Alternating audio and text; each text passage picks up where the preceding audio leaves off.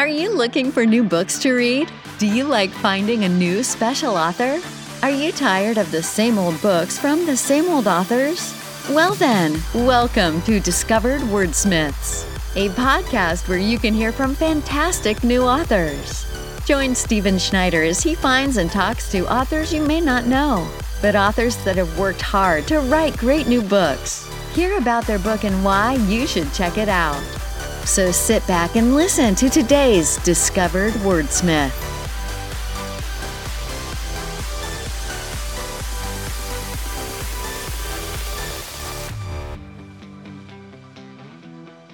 Good morning and welcome to episode 135 of Discovered Wordsmiths. This is a great special episode for me. You'll notice it's just one episode. I don't have this one split into multiple, but there is a related chapter read.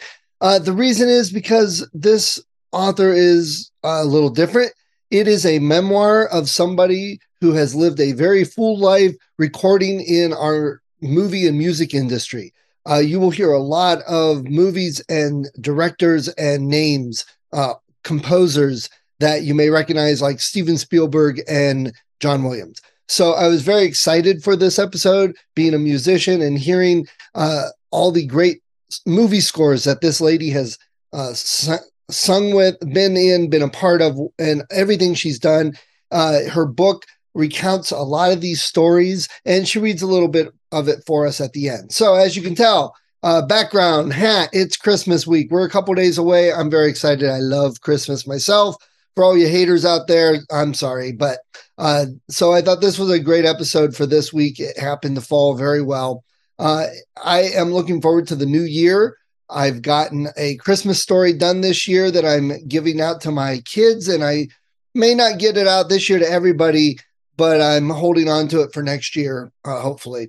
So I wish everybody a very Merry Christmas. May you get many books in your stockings, and may you have plenty of time to read as we head into the deeper, darker winter months.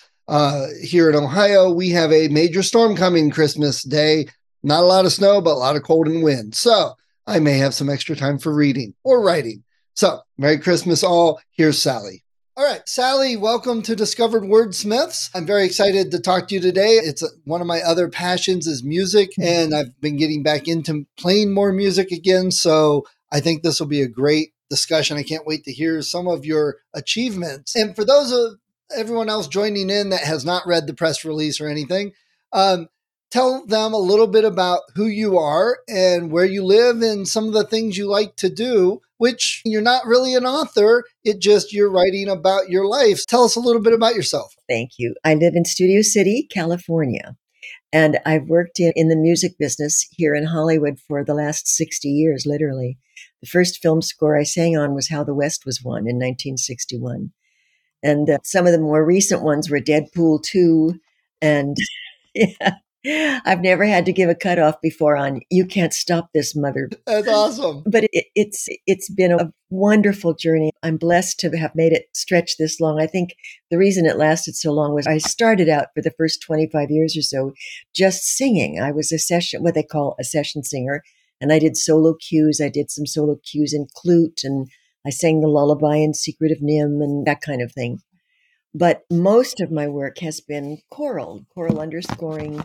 Back in the variety TV days, I worked on Danny Kaye variety show. I did some vocal cues for Murder, She Wrote. And that era, we worked a lot in television and film scoring. And then about 25 years into that journey, I had a chance. I never wanted to what they call vocal contracting. It's like that's when you put together a choir or a small group for a composer. And I'd never wanted to do that because I thought of it as something very political. And I thought the other contractors wouldn't want to hire me if I did it. It turned out exactly the opposite. It's really what allowed me to be active in the business this long. It gives you a closer connection with the composers, with the project.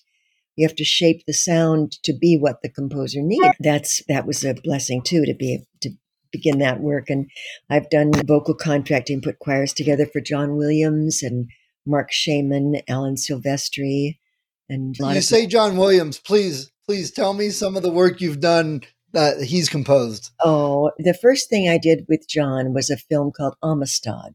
I don't know if wow. I can't tell you the year exactly, but it was a Steven Spielberg film. It was a brilliant film about, the story was that the journey of these people who were put on a slave ship and brought across the Atlantic and loaded into the States here. And they were able to resist becoming which they'd been brought here to become, the slaves. And there was a trial, and they were able to return to their home country. It was a wonderful project. And the reason I got to do it with John was because I had done a film for Hans Zimmer called The Power of One, which also involved African music, authentic African music. And with Amistad, it had to be authentic. There, we had someone on the scoring stage to help us with the pronunciation of the words and so forth. But it was John's music, which also has a touch of the classic approach to music. So the choir was, I believe, it was either 48 or 52 voices. And we worked about 4 or 5 days with those sessions. Some days we had just a women's choir, some days a men's choir, and then mostly it was combined. And we also had a 48-voice children's choir in that film. And there was one cue that I went to John's office to look at, and in those days he still used a Moviola, which was there was none of this digital stuff. And we looked at this cue, and this was a very emotional cue. There was on the ship as they were coming across, wrapped in chains, was this lovely young woman who was about to be made a slave. And you could tell by the expression on her face, she was not on for this ride. And she was sitting on the edge of the ship, for the bow or whatever, the wall that goes around the deck. And in slow motion with all these chains, she falls back into the ocean, into the water and waves, and sinks down. And John had written a solo cue for that scene, that shot. And he had to find the right voice for it. It had to have an ethnic quality, but it had to just be the right emotional voice. So I gathered some demo tapes from singers here in LA, which is part of what a contractor does. And they were all wonderful, but they weren't quite right. John listened to them all. I had to be in New York for meetings for the trustees of the After Pension and Health Fund.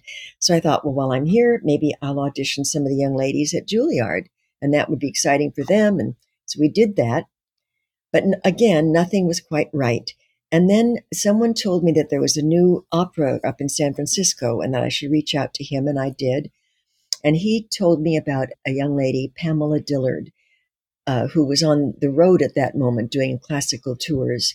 And I contacted her. She was in Birmingham, Alabama at the moment.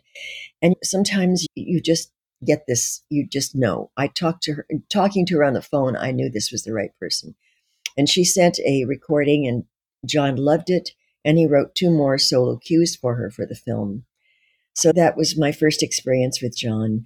But John is the most gracious. I talk about him quite a bit in the book. He's the most beloved, gracious, gifted man in the business, I think. And everybody who's ever worked for him would say the same thing. There was one little solo cue that we had to audition a couple of boys for on a trailer that we did for one of the Harry Potter movies. It was another kids group. Yeah. And I thought there were 2 little boys that I thought might be the right little boys. So I had them both audition, sing to the track for John. And rather than have one of them be disappointed in front of their friends, he just said, we'll pay them both, and then we'll decide later who we'll use. So that's so typical of how he does things. That's nice. Yeah. So you've started off mostly as a singer and progressed into more of the administration work, but did you keep singing? Oh, yeah. In order for a vocal contractor is a SAG-AFTRA covered job, and you must be a performing part of the singer group. And the reason that they put that into place back in the late 50s, I think, that was added to the contract, was that there needs to be someone out there on the risers or in the room around the mic with the small group to communicate with the producer and the composer who's in the booth. And you need somebody that's knowledgeable about the community, that's part of the community. So the role of vocal contractors floated to the surface out of the community of singers. And maybe a particular composer or a particular music department would think someone was doing a really good job, and that contact or relationship deepens, so that when I began contracting in the first score I contracted for was a Danny Elfman score. It was Beetlejuice. And it was a small group, just, I think it was 6 or 8 of us, I always forget. And then I had done Pee-wee's Great Adventure. Nice. And formerly, a wonderful singer and contractor, Ron Hicklin, we were all very much a part of the business in the Wrecking Crew days, if you know about the Wrecking Crew. Oh, yeah, definitely. Side by side with them from 9 to, when I started to write this memoir, I'm getting off track, so pull me back if you need to. No, please. But when I started to write this memoir, I dived into my journals and date books that I'd kept over the years. I must have 50 of them. And I found paper calendar books, date books from 1965 and 69, 72. And as I looked through those days, I had forgotten that the union covered activity in this town was so active, so busy, that there would be a 9 o'clock session, a 12 o'clock session, maybe a 2 or 3 o'clock session or a 5 o'clock session, a 7 to 10 session. It went on from 9 in the morning to midnight, many times 6 days a week. And there were nothing paid a whole lot, because in those days, when I wasn't contracting, you'd write down in the calendar book the time, the Capitol Studio, 2 o'clock, Funny Man contractor or whatever. But I didn't know what the project was. But when I got my paycheck, then I'd indicate the amount that came and the date that it came. And some of those checks were $9.27. Or in those days, the demos for jingles didn't pay a lot. But the good thing was that it was all on contract. And if those jingles got used, you were paid according to how they were used, whether it was a national spot or so. There was a huge amount of activity. Of course, the payment was less in those days, but it was a golden age, I think, of our business. I agree. Now, the one thing you said, I'm not sure I completely believe you, that really you had come in for sessions at 9 a.m. That's like an ungodly hour for a musician. Late night, 2 a.m., I could believe that. No, we did. We worked in Western sometimes, and often the artist, maybe we did some stuff with Wayne Newton at the little studios at Western Recorders, and most of those were afternoon or evening. But a lot of the jingles were in the morning, the orchestral things were, and the film scoring was often a 9 to 5 day. It was an 8-hour day where the orchestra and the choir or the singers worked together. Then it's evolved more. There are still some sessions like that, but there are more sessions where the orchestra records by section, the rhythm and the horns and the strings and whatever. And then the singers are brought in and we sing to those tracks. So it's not all in one room like it used to be. Sometimes it is, but not. I was going to say, doesn't John Williams do that sometimes for the movies? He'll be playing the movie and recording the score while watching it. Yes, you're on a big scoring stage. And also, when I started in the business, there was the MGM scoring stage, which is the first one I worked on. It's the place where Judy Garland sang Over the Rainbow. And that studio is now Sony, but the stage is just the same. The scoring stage is just the same. There was MGM, there was Fox, the Fox Newman stage, which is still there in its glory, beautiful big stage, and Warner Brothers, which Clint Eastwood saved from extinction because the work had slowed down. And the score there is now called the Clint Eastwood stage at Warner Brothers. And it's also the same big original space. And it accommodates a large orchestra. When we did the John Williams projects, we did those vocal sessions as overdubs because the choir was so big. It was 52 voices. But many times we've done the choirs live with the orchestra. Nice. Yeah. So, musician, you've sang your whole life. What was it like trying to put singing life into written life? Because that seems very... Oh, and by the way, just the fact that you did anything with the Wrecking Crew is super impressive to me. I love that. So what was it like trying to... Did you want to do like a storyfied version of your life from point A to point B, or is it a collection of stories? Or it's basically, first of all, regarding the writing, I've always loved writing. I started writing when I was 5 years old, as soon as I knew what to do with the pen. Excuse me. And I've also written, in the beginning, can I go back to the very beginning? Oh, yeah, please. When I was at UCLA, Herb Alpert and Lou Adler, they were partners together in a little office on Sunset Boulevard before either of them had their tremendous successes. And they were looking for a young singer to sing a song that Herb Alpert had written. So a manager took me to see him. I was 19 at the time, I think, 20. And he thought I would be the okay person. So he said, do you have a song for the other side of that? This is the days of single 45 records. So I went home and wrote another song and brought it back, and he liked it better than his song. So he said, write another song. And he recorded the two songs that I'd written. And that's really what I wanted to do. That was my dream. I wanted to be an artist. But I got a chance to go on the road with that song. But that record, by the way, got to number 10 in Connecticut, but that's as far as I got. But I shortly thereafter had a chance to tour with Ray Conniff on his first tour as an artist. And doing that, I met some of the other session singers, and I met my first husband. And then we ended up going on a long 47 one-nighter bus tour with Ray the next year, later in that same year, actually. And I began to learn more about the session singing business. And when you have a chance to do that, it's word of mouth. Someone recommends you because you did a good job standing next to them or whatever. And it begins to open up, but it's so competitive that if you don't show up when you're hired, they might find somebody else. So that became really my focus. And I was very blessed and very lucky to just have been at the right place at the right time in many cases. And you get to show what you do, if it's a high obligato or something, whatever it might be. Now I've forgotten the question. Oh, the right. We were going back to the beginning. I was asking about getting the singing life onto the written word page. Over the years, I kept writing. I did the writing workshops and so forth because I loved it. But I also always wrote poems, and I always wrote lyrics. And the first chance I had to write lyric for a film was a film called On Any Sunday. And it was the documentary about motorcycling that Steve McQueen was featured in. And that was for composer Dominic Frontieri, and did several other film projects for him. And then I had a chance to write a lyric for Dave Grusin for a film called Absence of Malice. And it was just a little source cue. It was a Christmas song where children were singing walking into a Catholic church. And 20 years later, and Dave had wanted to write something that sounded kind of Old English a little bit. So we did that. So about 20 years later, Dave was involved with James Taylor's first Christmas album. And he reached out to me and said, Sally, can you write a second verse for our little Christmas song? And so I did, because it had been very short in the beginning. And James loved it. And it was in his first and in some of the other versions of his Christmas album. It's a song called Who Comes This Night?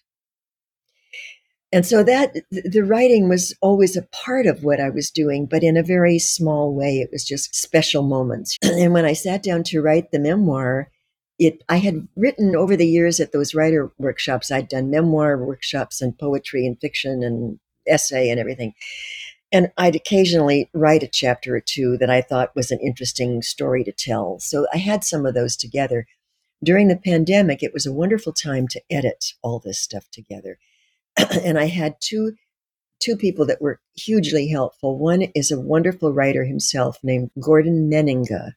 And he was head of the writing studies at Coe College. And he also taught at the University of Iowa summer workshops. And another one was Laura Munson, who's a woman writer up in Montana, who's had a couple of very successful books. And I sent the memoir to each of them. Gordon sent me back many comments. Can you expand on this or what? That kind of thing. During the pandemic, though, it was when I had a chance to pull this all together.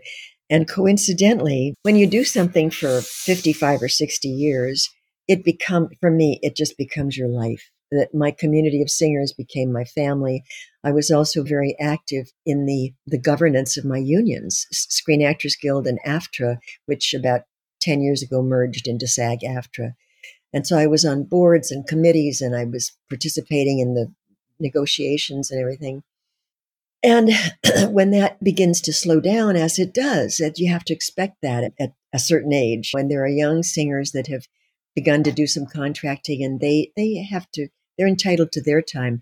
But it was very painful because in the early days, we were very considerate of one another. We didn't talk about other jobs when we were there on the stage. But then Facebook happened. And you get to see all these parties that you're not invited to as that begins to happen.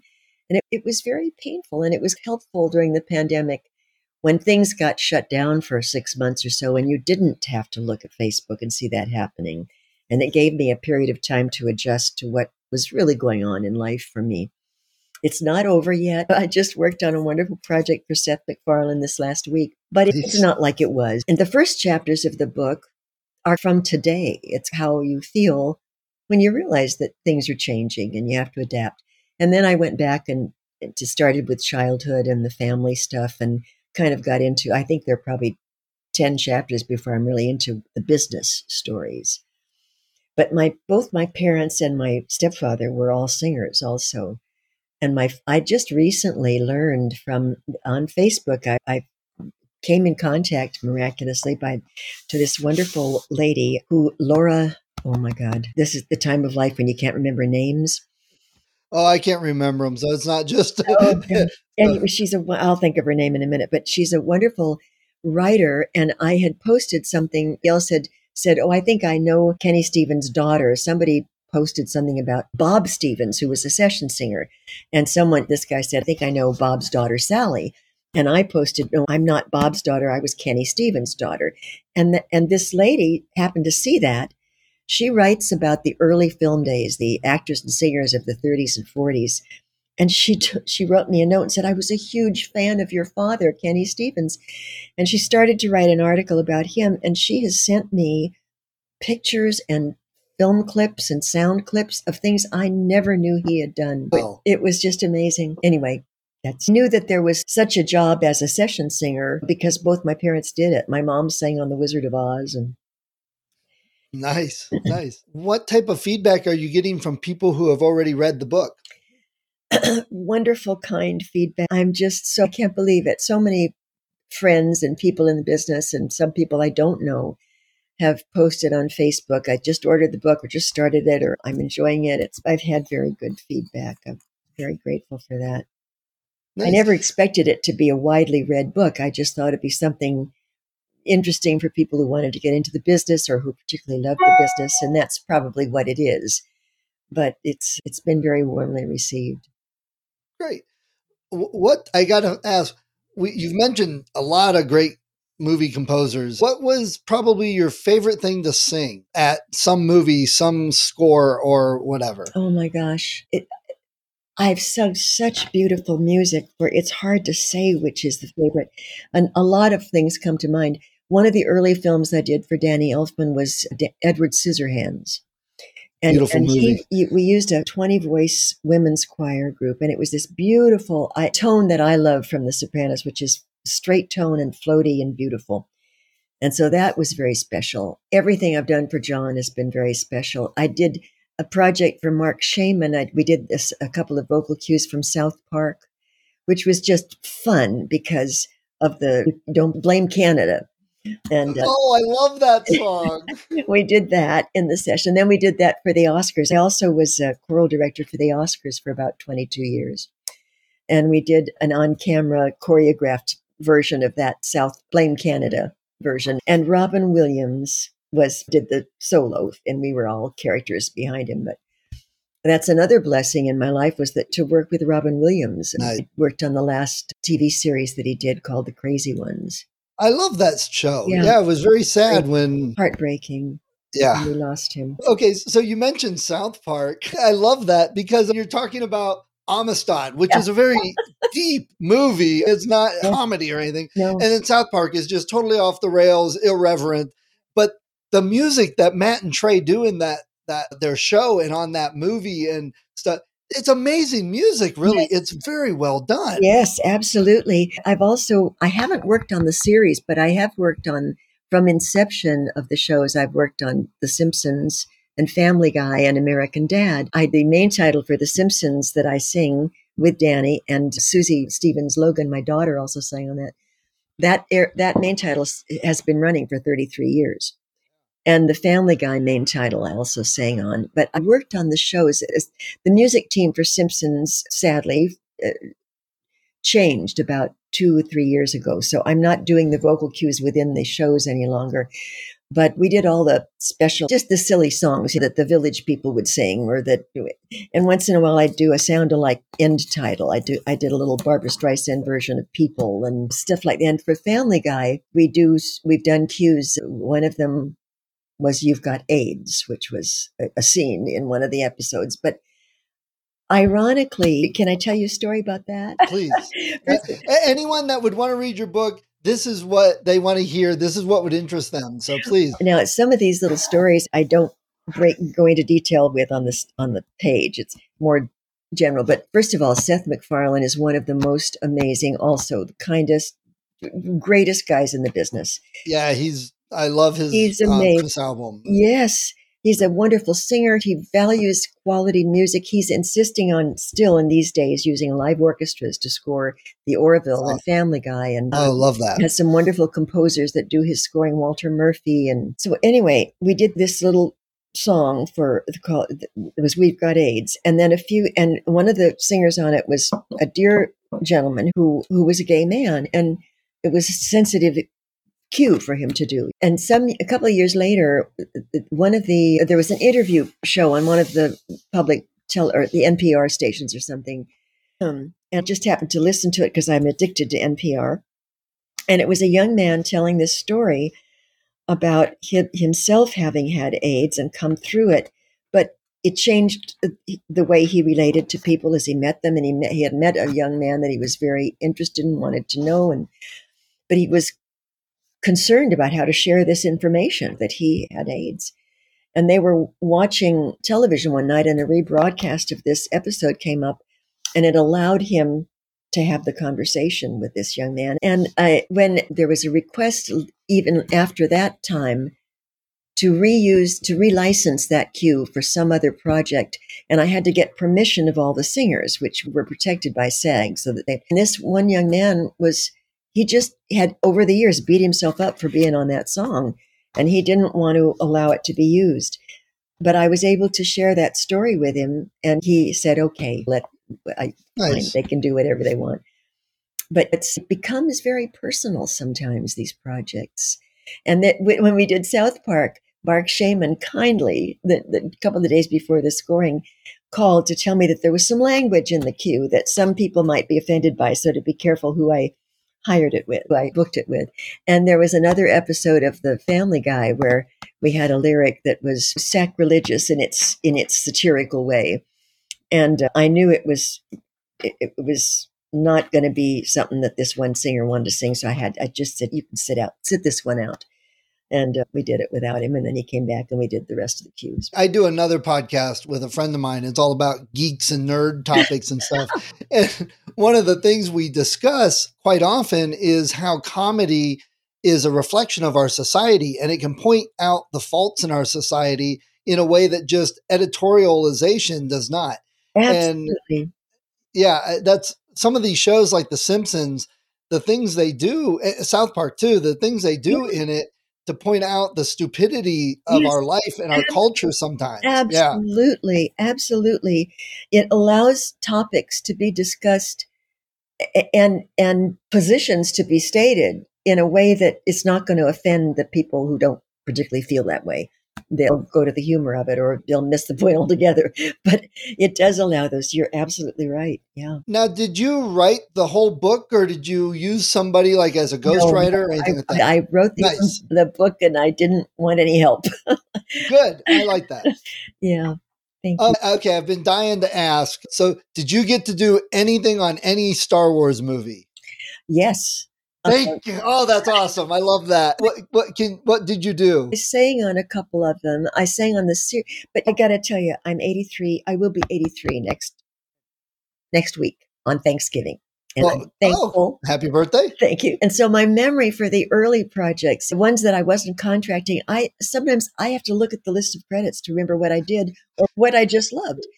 You have a huge list, so that's understandable. Regardless of age, It's much more forgiving being 85. I love that. I got another story to tell you about John. I sang for one of his earlier contractors, Janine Wagner, who was Roger Wagner's daughter. And she did some of his earlier films. And then he's used the Master Chorale several times too. But what was I going to just tell you? Oh my God. John Williams' Okay. story. So for the second to the most recent Star Wars film, Jedi, something about the Jedi. The Last Jedi. Last Jedi, thank you. My phone rang one day and it was John, and he said, "Hi, baby. How many low B flats do you think we could find?" And it was like John, and this story is in the book. He was talking the way he would talk to his 5-year-old granddaughter. It was just, that's what he does. He just calls everybody baby. And so we did. I found 21 low B flat guys with the bass in the bass community here. And that's pretty low register. And what John had written for that film was not, he had several cues, but most of them were this very sound, which they also used a couple of those cues in the next Star Wars, the more recent one they licensed to reuse. But yeah, that I'll never forget that call. Nice. So we were talking a little bit earlier about the Iowa Writers Conference or workshops. Is that the what? The program is the Iowa Summer Writing Festival, actually. Yes, that's it. So you've been involved with that for a very long time. Like you said, you've not been a writer by career, but you've been involved with writing. So tell us a little bit about that and what you did with that. Absolutely. And I'm sure a lot of your listeners know, the University of Iowa is legendary. I had known about it, and I knew I couldn't go away long enough to do a writing program, but I thought, well, I'll investigate the writing festival. So I reached out to them, and they asked me to send some material, which for most of those workshops you don't have to do. But I sent it, and I got accepted into the MFA poetry program accidentally. But I couldn't stay away from town. That was 22 years ago, and I was very busy, and you couldn't go out of town that long. So I did get finally into the writing festival workshops, and those are like 5-day and 2-day workshops they start in June and they go through mid-July, and you can choose 2 or 3 or 1 or all of them. So over the years, I've done writing workshops poetry, short fiction, memoir, personal essay, flash fiction. Flash fiction came into being somewhere along the way. And I did a ton of writing, but I didn't really submit much of anything for the first 10 years. And finally, at the end of one of my week of workshops, this Gordon Meninga, this dear guy, said, "You got to start sending stuff off." So I did. I sent a couple of flash fiction / prose poems. They were just little, like, couple hundred words. I sent them off that night and then was to head home the next day. And the next day, I got an acceptance email from the place I'd sent it to, which was a journal called Hermeneutic Chaos Literary Journal. And they were based in New Zealand. I don't know how I found it. It was online or something. But so that was so fun. So I thought, oh, this is great. And then I got over the years, I've had about 12 little stories and poems and essays landing in various journals. But the best lecture I ever heard about writing was in the earlier days there in Iowa. They did something called the 11s every morning, which is during the week, one of the instructors would come and give a lecture, and then the workshop started in the afternoon. And this one instructor walked into his podium with a cardboard box full of letters. And he said, "If you don't get this many rejection letters back, you haven't even tried." So I am not somebody that was good, and still am not good about submitting. And you really have to find your reader. I've learned that. You have to find the publication that likes the kind of stuff you write. And in that project, you have to do a lot of reading. So the workshops were fabulous. The workshops were wonderful. I did a few Zoom over the lockdown, but it's not the same as being in the room. You really get the vibe of how someone feels about your writing or how they don't feel. Agreed. And along that way, and I'm sure you've heard this from other writers too, you reach a point where you have to realize that every comment in those feedbacks, it shouldn't send you flying to the moon or into the dark cave. You begin to trust yourself. And I have, in addition to the memoir, I have another work that's long novella. It's about 80 or 90,000 words, which is a bit long for a novella. But it's something I literally started back in the 80s when I was seeing a counselor who was brilliant but nutty as a fruitcake. And he you'd walk into his office and he would say, "Ah, yeah, you're toxic, toxic. You got to go walk the stairs." And so I'd cycle the 2 or 3 floors of stairs and come back in until I wasn't toxic anymore. And one day I wrote this silly little story, which turns out to be the beginning of the novella.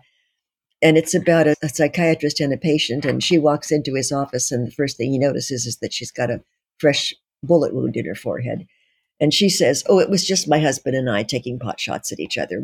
He was fine when I saw him lying in the driveway." And I was trying to be sarcastic with him, but he said, "If you wrote a few pages like this every week, at the end of the year, you'd be cured and you'd have a book." So I kept writing about this lady, and it's a kind of magical realism book, but she has a lot of adventures. So that's my next project. I got to get that one out into the world. Therapist inspired stories. Yes, therapist inspired. And at the end of the book, he gives up his therapy and is playing accordion for parties, and she's all better.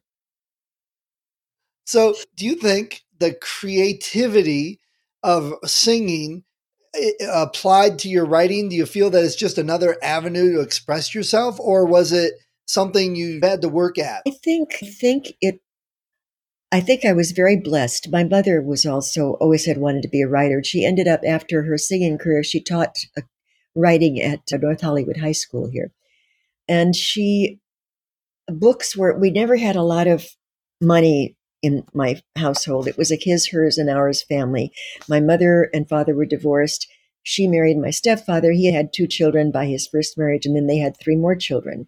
So we were a family of 6 kids. They worked freelance with their singing, and it wasn't always good. But the one thing I remember is that books, they belonged to the Book of the Month Club. And she was a beautiful pianist, and she also played the piano at night. But there were books everywhere in our house, and there are in my house. Some of them are hers. And I guess language part of it was never a problem for me.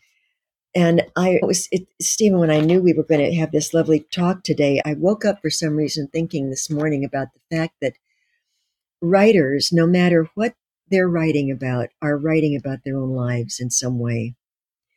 And the emotions that we feel or we understand or we don't understand, those are the things we write about. The experiences, we'll translate them into another character, maybe. Everything in Mrs. Billingsley was based on things that had happened to me, but I just tweaked them a little bit. And it's interesting that I'm going to grab a book. The actor Jim Carrey, he wrote a book a couple of years ago that was released called Memoirs and Misinformation. And when I saw that, I thought, oh, damn, I'm going to get blamed for copying Jim Carrey if I ever get Mrs. Billingsley out there into the world.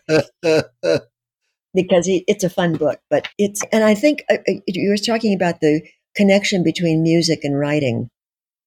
And I think that there's an instinctive kind of connection between the rhythm of a sentence, the phrasing, and one other thing that I learned at the workshops, which is very helpful with poems or any kind of writing, is to read them out loud to yourself. Read your pages, because I find things when I do that I miss on the page.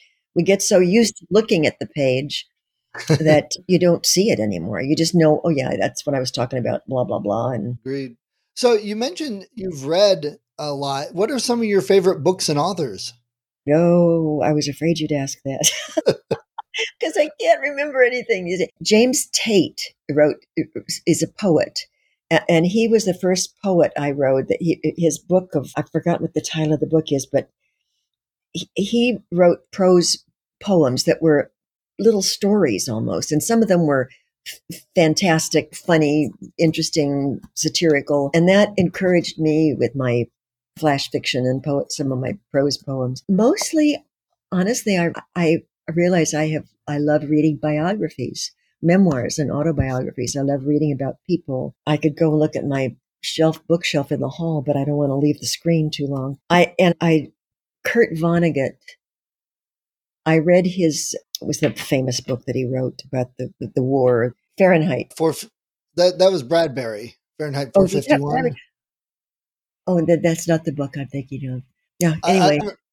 Anyway. I love Kurt Vonnegut. I'll look it up. I can include a link. I haven't read a whole lot of Vonnegut, so I'm not familiar with his work, but I know a lot of writers love his work. Yeah. And I was fascinated by was an article that I read about him. It might have been a little excerpt from a memoir or an interview that he'd done, but the book I'm thinking of came about through his own experiences in the war, in battlefield, and seeing his colleagues wounded or killed.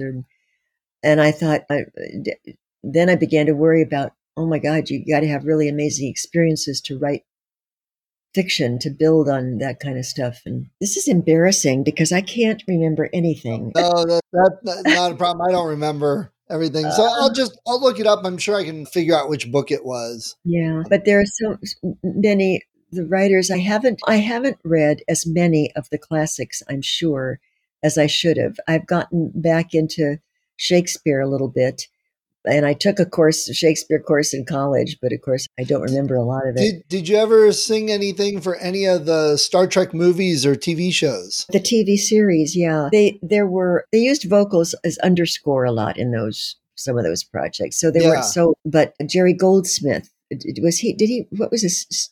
Yeah, he did the series. Yeah. Because I interviewed Armin Shimmerman, who did Quark on DS9. He wrote a book where he took Shakespeare's Tempest characters and put it into the history of the time period. So so I did talk to him. So it's a connection there. Oh, yeah, how fun. One of the musical projects I'm working on to help get accomplished is a dear friend, a classical composer, has written 3 choral settings of 3 of Shakespeare's sonnets. And we're going to record those in a few weeks with the choir here. And that's going to be fun. Wow, nice. Yeah. So do you have a website, Sally? I do. I have several. I have www.hollywoodfilmchorale.com. And that's something that, again, through John, I did a concert with him back in 97, I think it was, some music from Amistad and other films at the Hollywood Bowl, and they needed the name of the choir for the program. And we didn't have a name. We were just freelance singers that I'd gathered together. So I asked John if that would be okay. And he said, yes. And you should trademark that name because you could record under it. So I did. So we've been able to use that for screen credit all these years because the studios want to know that you own something before they put it on the screen. So there's that website. Then www.sallystevenswriter.com and www.sallystevensphotographer.com/film scoring HTML. Okay. And those are the writers, the workshops, the websites, none of them are really up to date because I've been focusing on other things.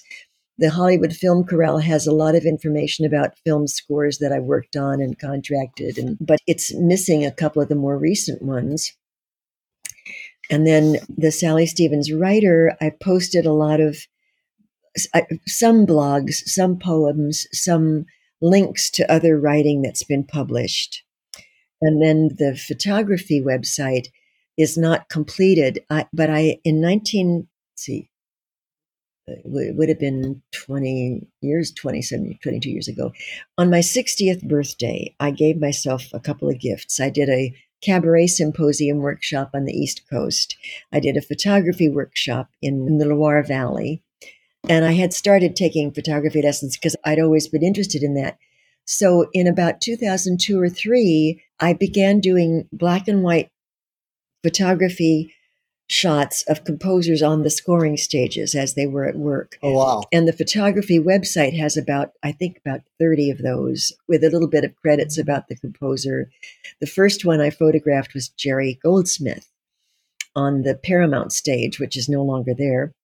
And then I photographed John Williams and Steven Spielberg on the Sony stage. Nice. And then over the years, Alan Silvestri, Mark Shaman, James Newton Howard, James Horner, Tyler Bates, the more recent composers. So that's the website that deals with the photographs of the composers. That's awesome. Yeah, you're naming all these composers because, I watch a movie and I'm like, oh, I got to see who was the composer. It's so funny. In the olden days, the lights were off until the credits ran. Now the lights come up the minute the credits start and people walk out.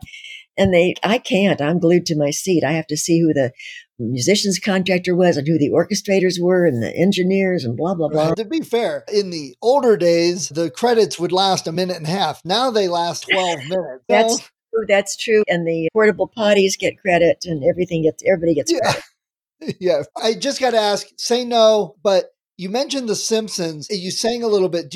Would you sing just a line or two that you did for The Simpsons? Because that's one of my son's favorite shows. Oh, just the main title, The Simpsons. The Simpsons. Awesome. I love that. He's going to be tickled to hear about that. And I love all the Star Wars stuff. I appreciate you talking. We didn't really split it up into 2 different episodes. We talked about your book and the writer stuff kind of all mixed up. So a little bit different of an episode, but I think that's great because your stories are wonderful. I love that. I hope I didn't get too far off track. Not at all. Hi, if you enjoyed this episode of Discovered Wordsmiths, please support the author. Go to their website, go to Amazon, look them up, get the book. And if you click on the link that I have in the show notes, you'll also help support the podcast so I can keep the hosting and all the software I use and keep it running to help more authors. When I am recording this, we've got over 100 episodes, lots of authors. Go to the website, discoveredwordsmiths.com. Check it out. There's a lot of great authors, probably in some genre that you love. See what they have. Check out their books. That's what the point of the podcast is for. So people can discover new authors, find some new books they love, support the authors so they can continue writing. So please support them. And if you do like the podcast, if you've been thinking of podcasting or you're a writer, I've got some links also at the website. Click on those if you're interested in any of the software or services that I talk about. Everything that I have there is something I use, so I've got an affiliate link. Again, it's a little bit, if everyone clicked on those, if they were going to get it anyway, it helps keep the podcast going. So let's all help each other out, discover more authors to read. Thank you for listening to Discovered Wordsmiths. Come back next week and listen to another author discuss the road they've traveled, and maybe, sometime in the near future, it might be you.